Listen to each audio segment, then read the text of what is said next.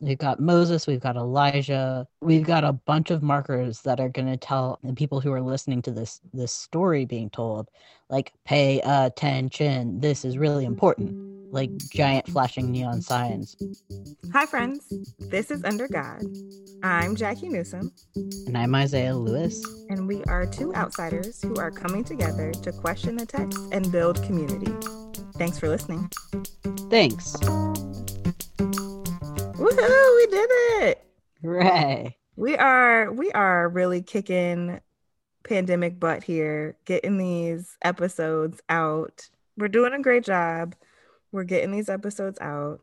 You picked the scripture today. We're doing what we always do. Thanks to all of our listeners for engaging with us in Lectio Divina, where we sort of just meditate and focus on a particular scripture, talk about what stands out to us, give you a little bit of context, and just sort of, I mean, the goal of this is to feel and think and see and to learn and to feel connected with one another. We started doing this because we were like, hey, we want to spend more time with the Bible and we're not going to do it alone. Yep, that's And so the now we thing. have this awesome meditation practice where we really think deeply and honestly and in sort of complex ways about the text. I mean, we're not afraid to take it to task, and I think that's awesome. So I'm excited to dig in for this week. Isaiah, I mean, I guess I'll kick it to you. I'm interested in why you picked this one. I was actually like right before you texted me, I was thinking, I really like Matthew, and I feel like I read Matthew too much, and I should start reading something else. And then you texted me Mark, and I was like, woohoo! Well, it's Yeah, interesting. yeah. It is interesting. Well, it's the year of Mark in the lectionary. So we've actually moved from Matthew to Mark. So it makes sense why, I mean, I don't know about most of your life, but in the past year, it would make sense for you to be focused on Matthew because if anybody who's following the lectionary is going to get a lot of Matthew in 2020 and a lot of Mark in 2021. Oh, So okay. That makes sense then. Okay, so we're gonna spend some time with Mark and get to know Mark. yeah, we switched over. Okay, dope. I'm Yeah, open. I'm ready. Let's do this. yeah. So uh, you asked the reason why I picked this passage, and to be completely honest, it's because I got new commentaries and I wanted to use them. Yes, nerding unites. That is exactly why. I was like, we're gonna crack open this commentary. We're gonna try it out. I was very excited. That's dope. Do you want to quickly tell listeners or remind listeners what a commentary is? Yeah, a commentary is a book that helps you understand books of the Bible. So it goes through sort of chunk by chunk in a book, according to the different stories in Mark, for example, and really kind of drills down and gives you more context, sometimes about words that show up in other places, in this case in the Greek, or kind of help you understand the symbolism that might be coming from other places in the Bible. So it just really deepens your reading and helps you make sense of a passage. How do we understand, or how do you think about commentaries in terms of bias? Or I think we're here because we consider ourselves outsiders, right? So how do we Yeah. navigate being outsiders with and thinking through commentaries or the bias in them? Yeah. I mean, I think the commentary that you pick is really important. And I also think that it's important to not never just read one or rely on one, and to also sort of do your research in terms of who the people are. So I look up the editors of the commentaries that I read to see if they're people who, frankly, who I might trust with their reading. But I also talk back even in the commentary. I don't think just because it's written down that they're automatically right. So in the commentary that I got, I actually, at the very end of this passage in Mark 9, It was saying something about like how the scripture was telling us that God allows Christians to participate in the suffering of Christ. And I was like, well, that's some bullshit. Like, that's just not good theology. That's not actually what's happening here. I reject that. Because we have for interpretation, commentaries are our conversation partners and not our be all end all. This is what this means. And at the end of the day, scripture is something that speaks to us, Mm-hmm. and we have the authority to understand it for ourselves. Yeah, that's it.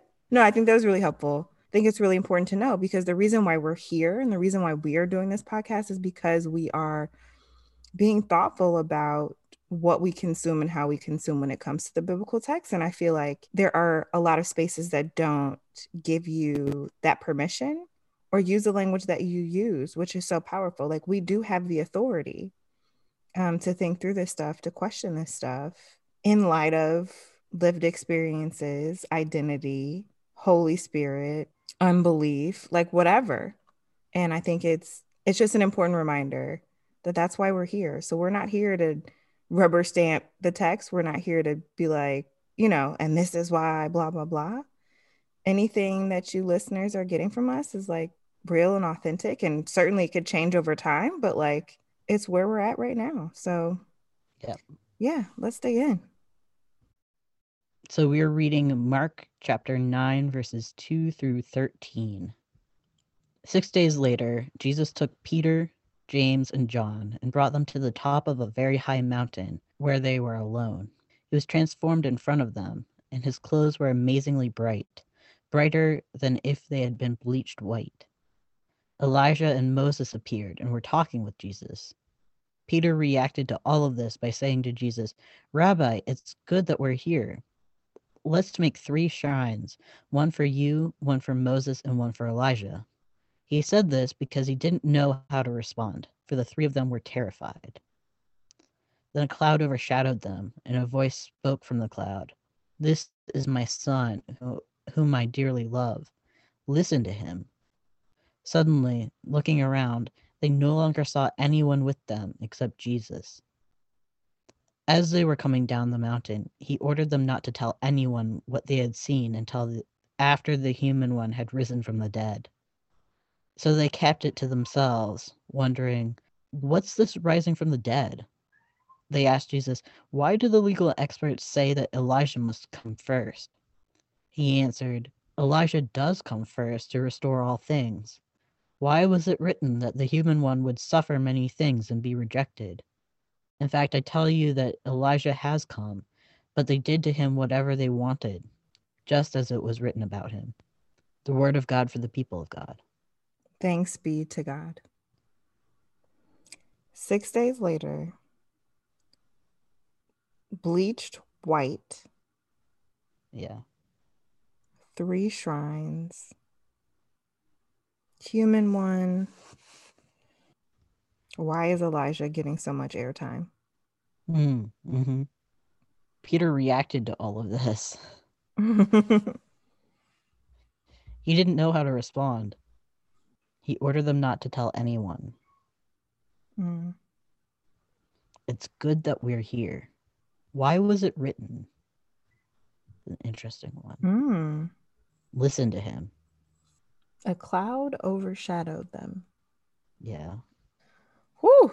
I feel like I saw a lot more when I was reading it, like having to look at every word. I was struck. I mean, the whole first, as it is laid out on BibleGateway.com, what presents as the whole first paragraph, so 2 to the end of 6. I was like, are these words intentional? Do all of these things mean a thing? Like, do they mean a very high mountain? Do we care? Yeah. He was transformed, like Jesus was transformed, reads now to me separate from, because there's an and his clothes were bright white or brighter than bleached white. So it's not like him being committed to the whiteness, which is a concern for me. Um, but talking about his clothing and potentially whatever that means. Elijah and Moses appear and they're talking with Jesus about what? And could Peter, James, and John hear what they were talking about? Mm, where's everybody situated? I feel like I'm going into sort of lawyer mode, like I'm at a preliminary hearing. Okay, so your testimony is that they were talking. Could you hear them? Did you see their lips moving? Like what how you know? That really struck me because it's like they're talking, but it seems like Peter doesn't know what's going on because Peter's like, okay, let's make these shrines. Let's do this thing, blah, blah, blah. that's so good. And what you're doing right now is actually part of Ignatian spiritual practice that involves imagining yourself in the story. So like this is a really old way of reading. Where were you whenever you were reading that? Like where did you find yourself? Yeah, I am trying to position myself on this mountain in the middle of it all. Hmm. You know, like I'm trying to envision myself like close enough to see and hear all the things. Because it's like a cloud overshadowed them. Where'd the cloud come from? What direction? East, west? You know, like, do we mean cloud as we understand it? Like, how big was it? Yeah. And how did you, so the cloud distracted you from being able to see like Elijah and Moses not be there anymore. So like, is it long? Is it like horizontal and vertical? Like, how low is it? You know, how short are these people? Like, I have a lot of functional questions here. Like, why do you know so little and you were there? What's happening? It's a really good question Yeah, so I because feel they like, don't know very much yeah. afterwards. And like thinking about, I mean, I'm gonna need you to remind me because all I remember about Elijah is him being a prophet. And then I don't remember if it's Elisha or Elijah who comes for, I can never remember. But Moses is like the main man, right? And Yeah. I would imagine for people reading this text, they have a lineage, right? Or an understanding that Moses is the end all be like Moses is one of the most important people for the people of Israel, right? Like Moses is a big deal. Yeah. And yet here, Moses is being outshined by Elijah. And I'm wondering how the reader is understanding that.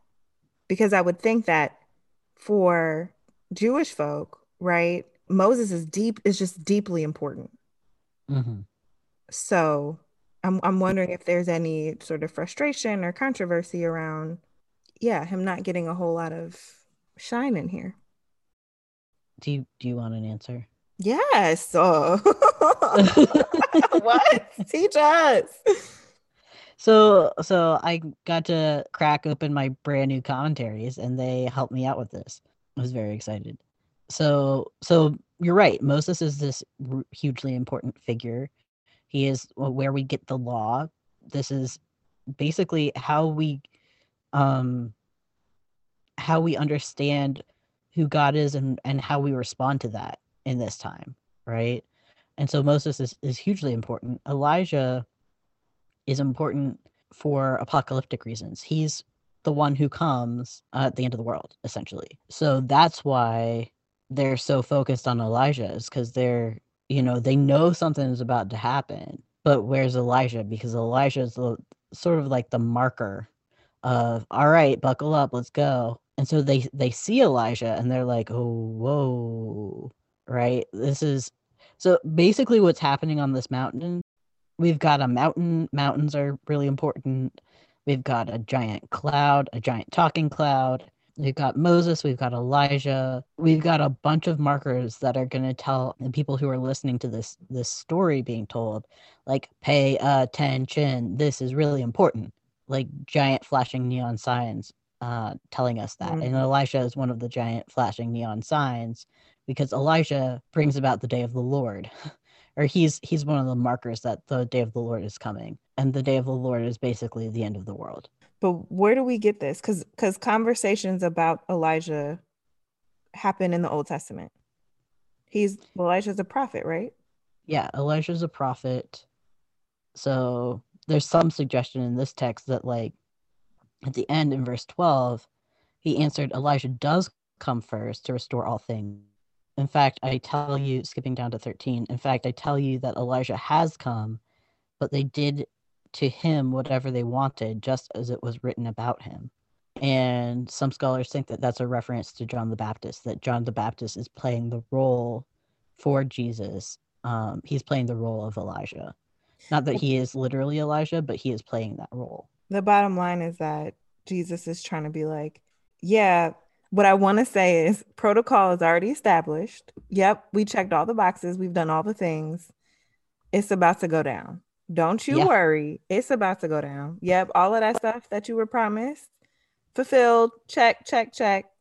yeah, exactly. Like, what are the signs that you need to pay attention to what's about to happen next? Because I'm going to throw all of them at you to hope that some of them stick. Okay.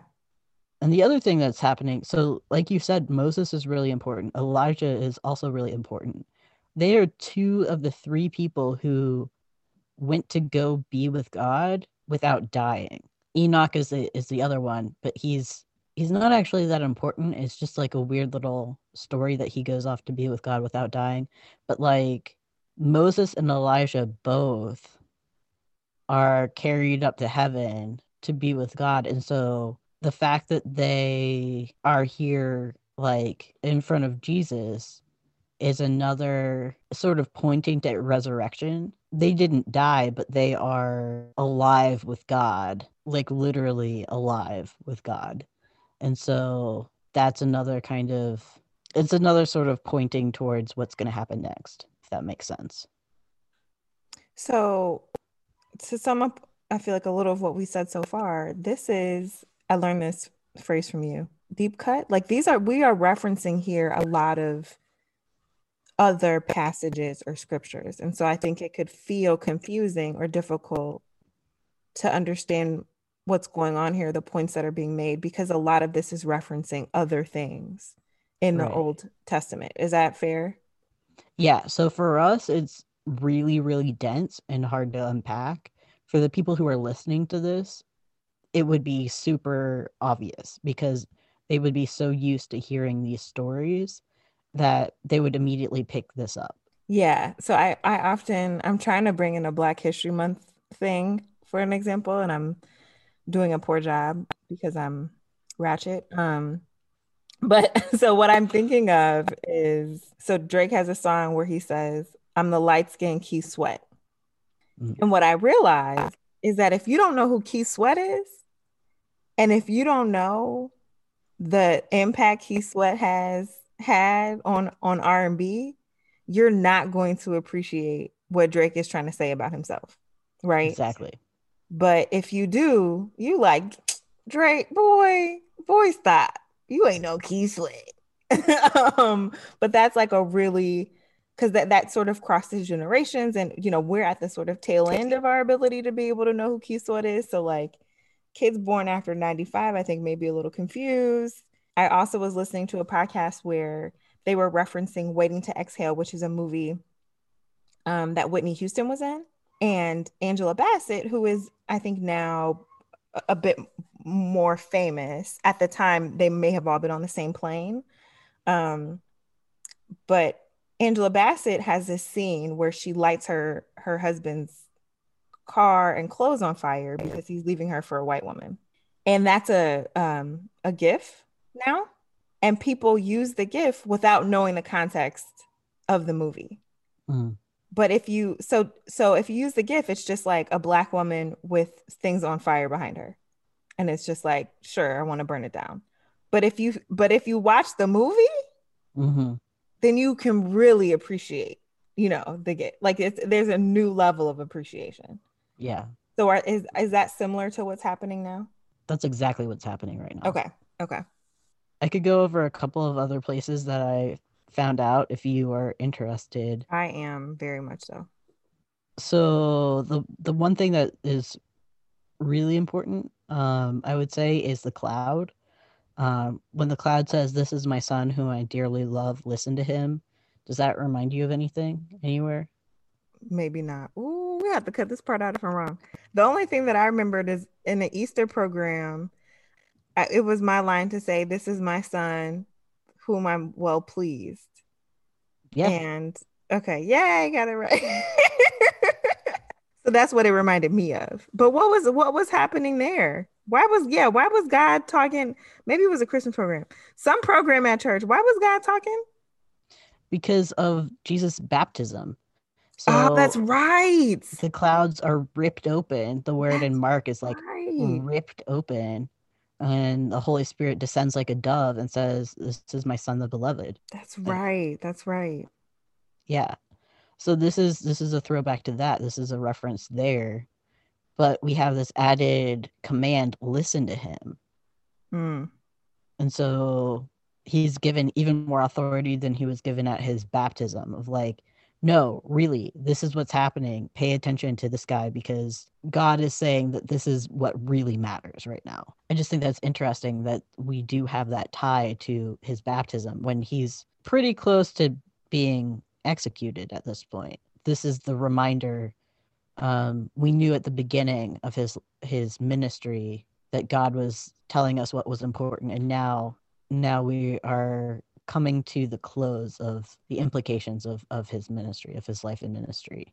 mm.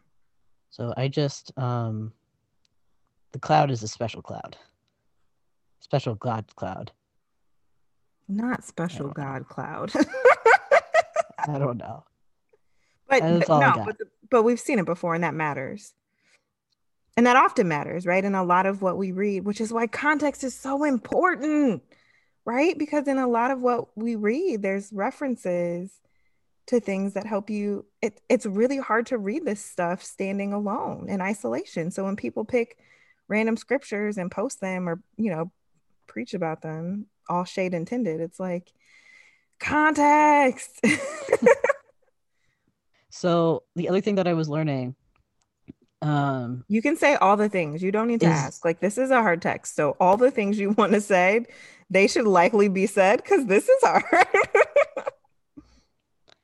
yeah, it is, and it's I feel like we don't it's if you don't unpack it, then it doesn't make sense. It's like, Right. whoa, he went up to the mountain, he transformed maybe into a snake, maybe into a rabbit, we don't know. And then he was all shiny and everybody was confused. And then Right. they went down the mountain, which is like true, although he didn't turn into a rabbit probably or a snake. That would be weird. Um, we don't know what he transformed into, to your point. But that also happens to Moses, right? So that's even a throwback to Moses. Moses goes up onto the mountain to receive the Ten Commandments. And when he comes back down, he's all shiny and people can't look at him because Mm-hmm. he has been in direct contact with God. So that's another link there. Um, Because but when you meet God, when you give your life to God, hallelujah, you become shiny. Yes. And people, your enemies can't even look at you. You're so, it's like, right? But like that's how sermons develop. And it's like, well, uh, eh, right? Like let's do a little bit more work here. Like you know what I mean? Because there's a good shout, if you will, right? There's some happy feelings if you're like, and when you come to God, these are the benefits. You get shiny, and people don't look at you the same, and you're transformed, and all of these wonderful things happen to you. But like Moses was stressed, the people weren't listening. Like like he was like, God, bro, like what's really good? yeah, and there are even similarities there of like Moses comes down from the mountain. He had more like he actually had more commandments than that, but he just throws them down in Yep. anger because he sees the mess Yep. of what people have created. He grinds up the commandments and makes them eat them because he's so mad. Like this is it's actually kind of messed up. And like similarly, after this whole like the thing that's happening while Jesus and Peter, James, and John are up in this mountain, the other disciples are trying their best to like get a demon out of this boy, and they're doing a terrible job. So like Jesus comes down and he is also really annoyed because they have botched things up and everybody's angry. So Mhm. there's a similarity even there of like what happens on the ground when somebody is up on the mountain. Like there's actually some havoc that's being wreaked here. Yeah. So thank you for that. That was a connection that I didn't make until you said that. Yeah, it's like everything's not, and Jesus is like, yeah, about to die. Like, oh, you think I'm shiny? Like, it's just like everything's not necessarily okay. So I just want us to be careful. I think I want to jump in before I forget, because I'm assuming you have notes and your thoughts together. The way that I was taught, or one of the things that I was taught about this text is that Peter, James, and John, and perhaps Peter specifically, they were wrong. They did something wrong. They were wrong to try to make a shrine. I've heard they were wrong to try to do something for Jesus, Elijah, and Moses. They were wrong. They got it wrong. And I've heard this sort of some version of like condemning them for their behavior Mm, as how this has been preached. So for me, it's like it's either like look how amazing Jesus is, or look at how ridiculous and terrible and wrong the disciples are. And that's like those are the sermons that I feel like I've heard from this text. mm. So Peter, I love Peter. He's trying so hard. He's pedaling so hard here. Um, I don't think he's bad. He is wrong, and he is kind of absurd in his wrongness. The thing that I'm have a quarrel with is the word shrines, because the word here is like in other translations you'll see booth or dwelling. Yep. So he's Yep. like he's not trying to create a shrine, which is like a marker of some important thing that happened. He's trying to make like a place for them to live. And that's what's so absurd because like Moses and Elijah live with God and have for at this point hundreds of years, right? Jesus is also they're not gonna like camp out on the mountain. He's like, y'all trying to And stay? that's I'm fix a plate. Like y'all like exactly, which is not a bad response. It just doesn't make sense. He's trying so hard, and I think that's really admirable. He's just getting it wrong. And Peter's sort of a stand-in for us because we're the ones who are stumbling around. In chapter 8 we see him saying that Jesus is the was the exact word. He says you are the Christ, right? So when Jesus asks, and what about you? What do you say that I am? And Peter says, you are the Christ. And then Jesus tells him to shut up. Um, the reason why is because Peter doesn't really, or in my opinion, right, is because Peter doesn't really understand the implications of what he's saying. And we can see that he doesn't see the implications of what he's saying by how he responds mm. to seeing Jesus with Moses and Elijah. But then the thing that he's told instead of being told just shut up about it, he's told he and James and John are told that they're not supposed to tell anyone about what has happened until after the human one has been risen from the dead, right? So now they are allowed to say something, it's just not yet. So they're getting a little bit more information. They're cued in a little bit more. Is this a function of Mark? The is this Mark's thing, the don't say anything? I don't know. I feel like Dr. Krafchick, I feel like somebody's thing is like just don't say nothing. And it's even with the miracles, like don't say anything. And it's like just Yeah. cut it out. Cut it out. Yeah. Well, Mark, yeah, the continued like what's it called? The messianic secret. So Ah, that yes. is Look at that. That's a degree right there working for y'all. yeah. The messianic secret is a thing that shows up in Mark a lot. But in terms of the specific until after the human one has been risen from the dead, the difference between this one and the transfiguration in Matthew, I can't remember if there's a difference there. Cool. Yeah. Yeah. So the degree is working sorta. Whatever. The point, what I was trying to get at was the pattern of the messianic secret in Yeah. Mark, which is a distinct thing that this book does. And I think again, how we sort of get to know the Bible and get to know the text is by sharing with listeners that type of stuff. So I just wanted to point out, like, this is a thing that this book does. And it's called Mark, and that doesn't mean that somebody named Mark wrote it. All right. Yeah, like Right. sorry, I didn't have anything else to add about But like that. that's right.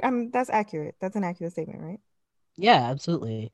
It's much more important to attribute a work, a book of the Bible to someone whose name is famous than it is to put your own name out there. So Mark is somebody like who's associated with one of the disciples, one of the um or one of the apostles. And so the person who's writing wants to attach the sort of authority that comes with that name to this text. So it doesn't mean that Mark actually wrote it. It means that somebody wants you to think that this is so important that Mark could have written it. Mm-hmm. Um, Although it's theoretically possible that Mark did write it, it's not. It's sort of beside the point, if that makes sense. Mm-hmm. So it was written around 70 AD, which is the closest gospel that we have to Jesus's life and death. So that's, it's about 35 years after all of this has happened. And this is when the temple in Jerusalem falls. And this is when there's a war going on, the Jewish Roman war. So this is a really, really intense period of time where everything is chaotic. The world's being turned upside down. And there's actually a reference to the temple in Jerusalem falling, right, in this text. So it's a really, the people who are listening to this are having their entire world just like seriously shaken up, filled with violence, everything like that, which could be helpful in understanding why there's so much apocalyptic language. Mm. So you were saying that whenever you hear this preached, it's about either sort of the way that people are changed when they become Christians, or it's that Peter, James, and John are like stupid. What would you preach instead? Oh, I was gonna ask you that. Because I'm sitting here and I'm like, would I even want to preach this? Because there's so much context that's necessary, right? That I feel like I would spend half the sermon setting up the context because I don't think it's fair to assume that people truly appreciate what's going on. Right. So that would be a reason why I didn't preach it. Because I'm like, Mhm. oh, this is taking a lot. Citations everywhere, Yes. footnotes. So then it's like, okay, we want to look for the good news here. It's like, but this, like, potentially the happiest thing that happens is like Jesus is transformed in front of them. Um, and so maybe, I mean, I'm spitballing here. So maybe yeah, maybe that's the sermon is the realness of Jesus, right? Or the power of Jesus and what things Jesus can do in front of us. And it's okay that we don't understand them, Mhm. right? It's okay that we don't fully appreciate it. It's okay that everything isn't necessarily going to be like roses Mhm. after, but like there is something to be said about this valuable, powerful moment of Jesus showing Jesus's power to us, in front of us, with us, right? So maybe I Mhm. try to do something with that. I don't know. Yeah, yeah, I like that. Because that matters, right? That like Jesus took them there, the text says. So it was intentional. Hmm. Because sometimes I often pray, let God help us to have a God encounter. Because sometimes you just need some reassurance. And I think the story of these disciples, the disciples need a little support, a little encouragement, a little refresher, right? A little hope. Hmm. And I think so do we. And so it's like, Jesus is like, come on, let me show you this. And like, yeah, I'm preparing you for something else. But I think even in our context, it's like Jesus will take you someplace just to show you Jesus' power. And not in like a negative, weird patriarchal way, but like I'm here. This is real. Here's a faith booster shot. Mm. you can see this and you may not get it and you may not understand, but you'll know in your spirit that I'm here with you. And I know for me, that's like, that's something I need. That's something I need when I see like, just all the sad stuff, right? That's something I need when I'm gonna have to watch this body worn cam of like my clients being abused and being Mm, treated poorly. Like I need to remember that like Jesus is able. Like Jesus is here and Jesus wants me to see Jesus's power. Jesus wants me to be reminded. And in some way, maybe there's some conversation about getting a reminder about the ancestors, if you will, right? Trying to sort of appreciate African religious traditions and sort of Black History Month, right? Maybe there's something to be said about Moses and Elijah coming out in all of the ways in which they were reminders to the people of the power of God, right? mm, And of the possibility of liberation. mm. So yeah, maybe it's just a way to remember. Because sometimes that's what we need. Yeah, I love that. I love how you brought in the ancestors as well. Like, it's not like they're just signifiers. It's like, no, these are people. Hmm. Hmm. These are people who, yeah, mean something, mean liberation. That's good. I would listen to that sermon. I'd take some notes.